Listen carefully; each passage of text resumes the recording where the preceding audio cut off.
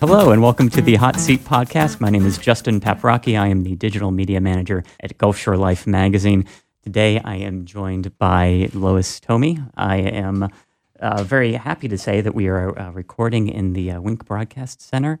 So excited to be here. Excited to be here with Lois. She's been an anchor here at Wink News since 1992, I believe. Is that right? That's correct. That's Excellent. correct. And today we wanted to talk about kind of the state of journalism right now. Big subject, but it's been in the news a lot, and we just wanted to kind of sit and kind of discuss how that kind of affects us here in Southwest Florida. So just kind of let me start off by asking, there's been a lot of sort of contentious discussion on kind of a national stage here with the president, his comments about the press as being the enemy of the people, using the term fake news a lot to try and discredit the critical coverage. And as we were recording this, just recently we had the incident with Jim Acosta and getting sort of barred from the White House press corps and the tumultuous relationship there too. So that's all happening on a national level. Locally, do you see any of this kind of trickle down, the kind of this attitude of the press being sort of the enemy here? Is that really reflected here in what you see day to day? I can answer that in two different ways. In one respect, no, it doesn't affect us in that way. We are very hyper-local. We cover local issues that are important to Southwest Florida. We talk to people about things that might affect them day to day, providing information that's critical to them on some days and just interesting to them on other days. So in that respect, it hasn't really reached down to us. But I can't say it's been completely removed from my life because I do a lot of community events. And when I find myself at community events, I'm often approached by people in the public who put me in a group of media that can't be trusted. And sometimes the discussions are very contentious. The rhetoric is very contentious. And I find myself sometimes trying to defend my profession. And I can't say that I've ever had that happen to me before. I've worked in Southwest Florida at Wink News for 26 years. So to me, this is a very big shift, a very big change in how journalists or the media, if you want to call it, because that's the media is the enemy of the people, as we hear, is treated and viewed.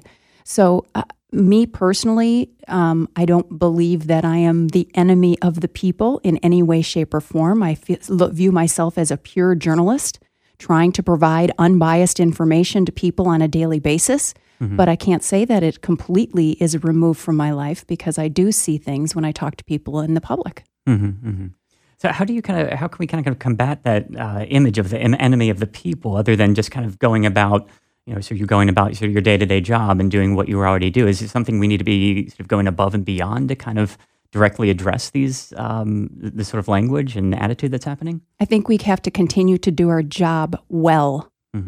Keep working at our craft and doing it as well as we can. Do we make mistakes now and then? Yes. We need to admit them when we do. We need to correct them as quickly as possible. We need to do all the things that our basic journalism principles tell us to do. I think that over time, the cream rises to the top in journalism or otherwise, and things could change down the road. But I think that's what we have to do. We have to do journalism in its purest form and work hard to continue to do that. That hasn't changed from the time I started, really, though. It just is something that I think we have to be more hyper-focused on. We had our Men and Women of the Year ceremony last week, which congratulations, you're alumni of that group. Thank you. And Stacey Deffenbaugh had said something that kind of stuck with me. She said that journalism is more than just reading the news each night. It's about giving back to the community, which I thought was an interesting approach to it. You don't really think of it as sort of a community service. But how do you sort of view your role like that in the community as something that is sort of a service to our Fort Myers and the Southwest Florida area? Well, I think I view it more as it's something that's good to do in your community. If you're here as long as I have been, you are part of this community just unlike everyone else, or like everyone else who's in the community, and that you want to give back because you want to better your community. I don't see that as part of my life as a journalist per se, But I do see the benefit of doing that because it's about building. A journalist tries to build relationships. You might call them sources, you might call them whatever they are, but you're trying to build relationships with people all the time and know and understand the community that you serve. Once you have a better idea and you have more perspective on how people feel about issues, what's important to them, I think you become a better journalist. So I think becoming involved in your community, doing community events, giving back via charities or whatever it may be, and learning more about them only benefits you as a journalist. I don't see it as part of journalism, but I can see how it benefits me as a journalist. That's true. Huh. Another thing I wanted to kind of touch on here, I guess, is sort of the perception of the media in general, because you use the term, people throw out the term, the media, I don't like the media or something like that. But the media is so broad these days. It's everything from television to websites to newspapers, there's this, that, and the other. And really kind of drive down into it, people's sort of perceptions and feelings change, I think, of news outlets. There's recently a study that Poynter did that said, they've just sort of asked people their opinions about the media, and they found that the majority of people, I think it was 76% of the people that they polled, said that they did, they had a great deal or a fair amount of trust in their local TV station. So it's kind of interesting how that kind of perception switches to things that you're more kind of familiar with, or things that you interact with on a day-to-day basis. Do you see that? We've talked a little bit about that kind of negative here. I mean, do you see that sort of that positive, that engagement that you have in the community day in and day out? I do see that. When I go to the grocery store, for example, I only receive positive feedback for the most part from people. Oh, it's so nice to meet you. And, generally, I love people. I love to hear their stories. I think it's one of the reasons I like being a journalist. I love to hear people's opinions about things. I want to understand where they're coming from, even if I don't agree with them. I'm a human being. I have opinions myself, although I don't really reveal them publicly to people. But I love people and I love to talk to them. Now, when you talk about the media, I definitely have an opinion about how the media has changed since I became a journalist. I think smartphones, social media, those types of things have really changed our view of what people think are the media. And I think that people have become a lot less critical of where they're getting their information from. That smartphone, 24 hours a day, you are getting a headline, or you're getting something on your Twitter feed or something on your Facebook feed.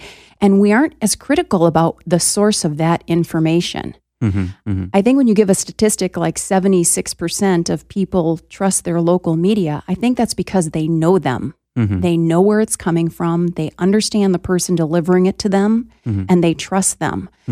But when you say the media, I'd have to sit down with someone and say, exactly what do you mean? Because I don't view everything that comes in my Twitter feed as the media, although I think some people do. And I think we need to be a lot more discerning in where we're getting our information before we trust it. I think we should be have a little more of a cynical eye on what we're reading and hearing, and question it before we decide that it's truth. I even see journalists fall into that trap too. Accomplished, great journalists who will retweet something that's not true. And it's just one of those things where there's that pressure of, you have to be first, you have to be, what's happening right now, push it out there with, okay, we need to take a step back and make sure that this is actually accurate first. You hit the nail on the head. It is so true that there is a pressure to be first. Now, fortunately, I work in a newsroom with a news director who has said repeatedly, I don't have to be first, but I have to be right. And that is a message that every newsroom needs to hear often, so that they release that pressure of being first, because it is so difficult to regain your credibility once you've ruined it, once you've said something incorrectly, once there's a little bit of trust whittled away from you. It is very difficult to get back there. It is a lot easier to follow your journalistic principles and keep your credibility. How hard is that to do in practice, though? Because I mean, that's a great philosophy, but I know that, myself, having that constant drive, sort of competitive to a degree, to be first, you could really have to hold yourself back a little bit. So what? How does that really work out in reality, I guess? Well, listen, I don't work alone. Yeah. That's how it works out in reality. There are layers upon layers upon layers of checks. So I may get a call from someone who gives me a tip on something or tells me something is going on. Then it goes to the next layer. I have executive producers and news directors who are also in on these discussions, so that the more voices at the table, the less likely we are to fall into a trap. Mm-hmm. So we don't do anything there's no one voice that gets something on the air. That just doesn't happen here. Mm-hmm. And if your newsroom is not set up that way, I think you're right. It is hard to follow that principle. Mm-hmm. But if you have a newsroom where you have a number of checks and balances within your own newsroom, you find that you don't fall for something that might be a setup. Mm-hmm. Mm-hmm. We talked about, we're talking about sort of social media here, and I feel like a lot of the time it's, I guess, what's your view of it? I mean, you have accounts, Facebook and so forth. Do you feel like is just one more kind of thing that you have to do now, or what do you see the benefits of social media really in this day and age? I see it as a way to engage with an audience. Mm-hmm. It's just like, when Facebook first came out, I just loved Facebook because it was a way for me to keep in touch with relatives who don't live here, who I could keep up with their kids and their career moves and things like that. Well, I feel the same way about that as with viewers. Mm-hmm. I feel like I get to know the viewer better. I don't see Facebook and Twitter necessarily as a news source. I don't feel a pressure to pass along every breaking story on that. In fact, if you went to my Facebook feed, you'd see it's more lighthearted. It's like happier news. It's like things that might not make it on a newscast. It's social. Mm-hmm. I really emphasize the social in social media. Now, that's just me, but I feel like I can engage a lot with viewers that way and get to know people and what they like and how they feel about things through social media. I don't view it as a pure journalistic tool at all. Mm-hmm. Interesting. I think that kind of, like we were talking about a little earlier, that people do, like you're saying, do see it as a news source, and if something looks like a news story, they assume it's a news story and pass it along. And it seems like it's sort of a tidal wave too, because it's so easy to produce something that's basically not true compared to what you guys do, and to really research and double check, and all the vetting that you're talking about that goes through to producing a nightly news broadcast or something that appears on your website. I mean, it feels a little overwhelming at times. I mean, do you feel that same way, where it's this overwhelming sense of there's all this information, I have to find that needle in the haystack all the time of what's that sort of kernel of truth from a news outlet that I may not be familiar with, but could be true? I think that the way that we use it sometimes is if I see something on my Facebook feed, I might alert the newsroom, listen, I'm seeing this, we need to look into this, but we would approach it no differently than if we had gotten an email from someone, a letter from someone, a phone call from someone. We wouldn't change the way we handle that vetting that story, or whether or not it is a story, or whether it's something that's really impacting a community. So I view it as a good source of information to put me in touch with the community. But I do worry, as you were implying, I do worry that there are a lot of people who use it as their only news source, and you don't know the true source of what you're reading in some of your Facebook feeds unless you know that person, or you know that news organization, or you know that, and you don't know if it's pure journalism, unbiased, well-researched, all sides of the issues are represented, or if it's opinion journalism. Mm-hmm. And I think that's a big problem with the media today. Even when you're watching on a cable news channel, there's so much blurring of pure unbiased journalism and opinion shows. From 1 hour to the next, it changes and moves, and you have to be responsible for deciding whether or not things have been vetted or if this is just someone's opinion. Mm-hmm. And I think that's where some of this hostility began and grows from. Opinion news, we used to have, even in newspapers, the editorials were on the editorial page, and now you might find them interspersed throughout the newspaper. So it's very, very difficult for people to find just an unbiased news source today. Mm-hmm. Mm-hmm. And I think interesting too, because if you look at some of the sort of the, Fox News, CNN, MSNBC, a lot of their coverage isn't. It's sort of analysis of sort of what's happening, and you have the panels, and you have this discussion. So oftentimes it gets heated, and that's what people are drawn to, I guess, these days, rightly or wrongly. So it's sort of that having to combat that, that sense of, this is what's popular, but we still need to, have that sort of, basis too of sort of very grounded, unbiased news coverage to kind of base that off of. And it's hard to, I imagine it hard for a news station to not continuously get pulled in that sort of direction of let's just give opinion all the time and have all these sort of discussion, hot takes, as they say in like the sports world and that sort of thing. So it's kind of good to know that that folks like yourself are still fighting the good fight, I guess. Yeah, fighting for it. I mean, no one should care what I think. I is not part of the equation. What I think about something is not important. Mm-hmm. It's researching the story, finding out all sides. And when we have our editorial meetings, every voice in the room, whether you've been here one day or 26 years, is welcome. What we need to get this side, we need to get that side. What do we have? If we don't have it, it doesn't go to air. If we're only going one-sided, we can't possibly put that on the air if we want to be considered an unbiased news organization. Mm-hmm, mm-hmm. So changing subjects here for a second, what's the one, I guess, sort of big misconception that you hear from people about what you do? Oh boy, that's a tough question. Some things are as silly as how do you memorize all that stuff? Not realizing that, we have technology in front of us, a teleprompter to read off of and things like that. So it could be something as silly as that. Other things are,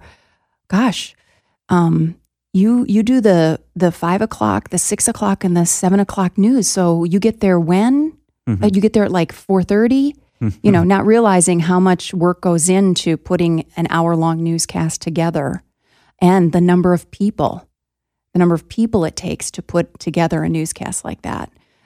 So some of those things are probably some of the things you still get asked, even though most people are pretty media savvy. Now there's so many TV stations that put even the background of a newscast on Facebook or something for people to watch, and yet still we get asked questions like that.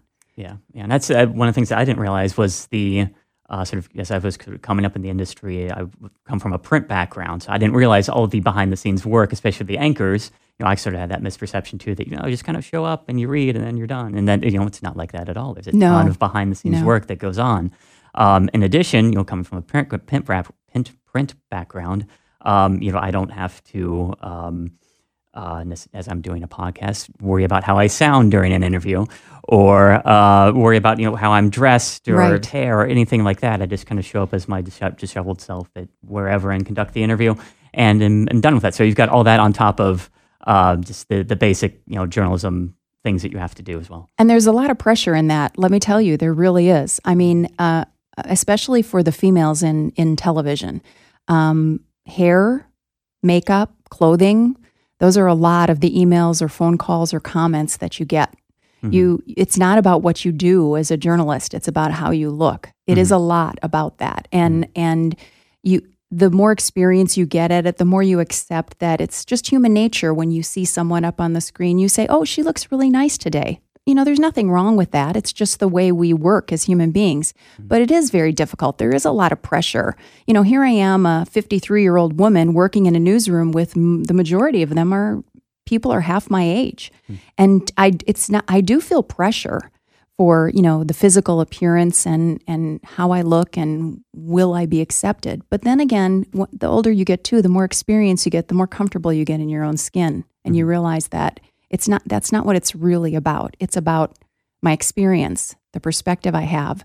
When a major story breaks, my knowledge of Southwest Florida, my understanding of issues and the history of this community will be what is most important to my coverage of that story and how much I can bring to that story as a journalist. So when you come to realize that, and you realize that ultimately is the most important thing, when things like hurricanes are hitting and you have vast knowledge of an area and experience, you know what to say, what tone to set, and you can help people. And ultimately, those types of public safety stories are the most important thing that we do. So, your experience just becomes so vital. Mm-hmm, mm-hmm. Last question. How do you feel about sort of the future of the industry? There's a lot of things we haven't touched on, sort of financial difficulties with how the internet has really kind of shaken everything up. Mm-hmm. 5-10 years from now, do you see sort of a different landscape of kind of how what the media is, how it operates? I mean, would you expect to be in kind of the same role that you would be, or are you seeing things as kind of totally different? TV news is something that's maybe moving online or something. I don't know. What do you see things really changing a lot more in the industry? I do see a lot more on demand. I think that people want it when they want it, how they want it. I do see that happening. Maybe when I was a kid, my parents never missed the 5:30 national news. Everybody in the country sat down at a certain time of day for appointment television. They watched that newscast to find out what was going on in the world. They don't need to do that anymore. It's on their phone every single hour of every single day. The one niche I think that local newsrooms have is local. Mm-hmm. We have the ability to get to know our communities, cover our communities, and go in depth on stories that are vital to the local community. I don't see that changing, but I do see a more on-demand feature occurring where the 5 o'clock news on TV is not going to be the only thing you go to. Maybe you build your own newscast. And some newsrooms are already doing something like that, where you can build your own newscast. Only watch the stories you want, when you want, at the time you want. I do see more on-demand going in that direction of more on-demand service. But I don't think local news is going to go away. I think we all need it. We need to know what's going on in our community. We're interested in it. We live here, and we want our communities to be successful, and we need to be informed. So I don't see local news going away. I think that's our niche, and it's a powerful one. Excellent. I thank you for sitting down with me. I appreciate it. And any final words, final thoughts? Oh, just thank you to all the viewers who let me come into their homes every night. It's a real privilege. Excellent. Thank you.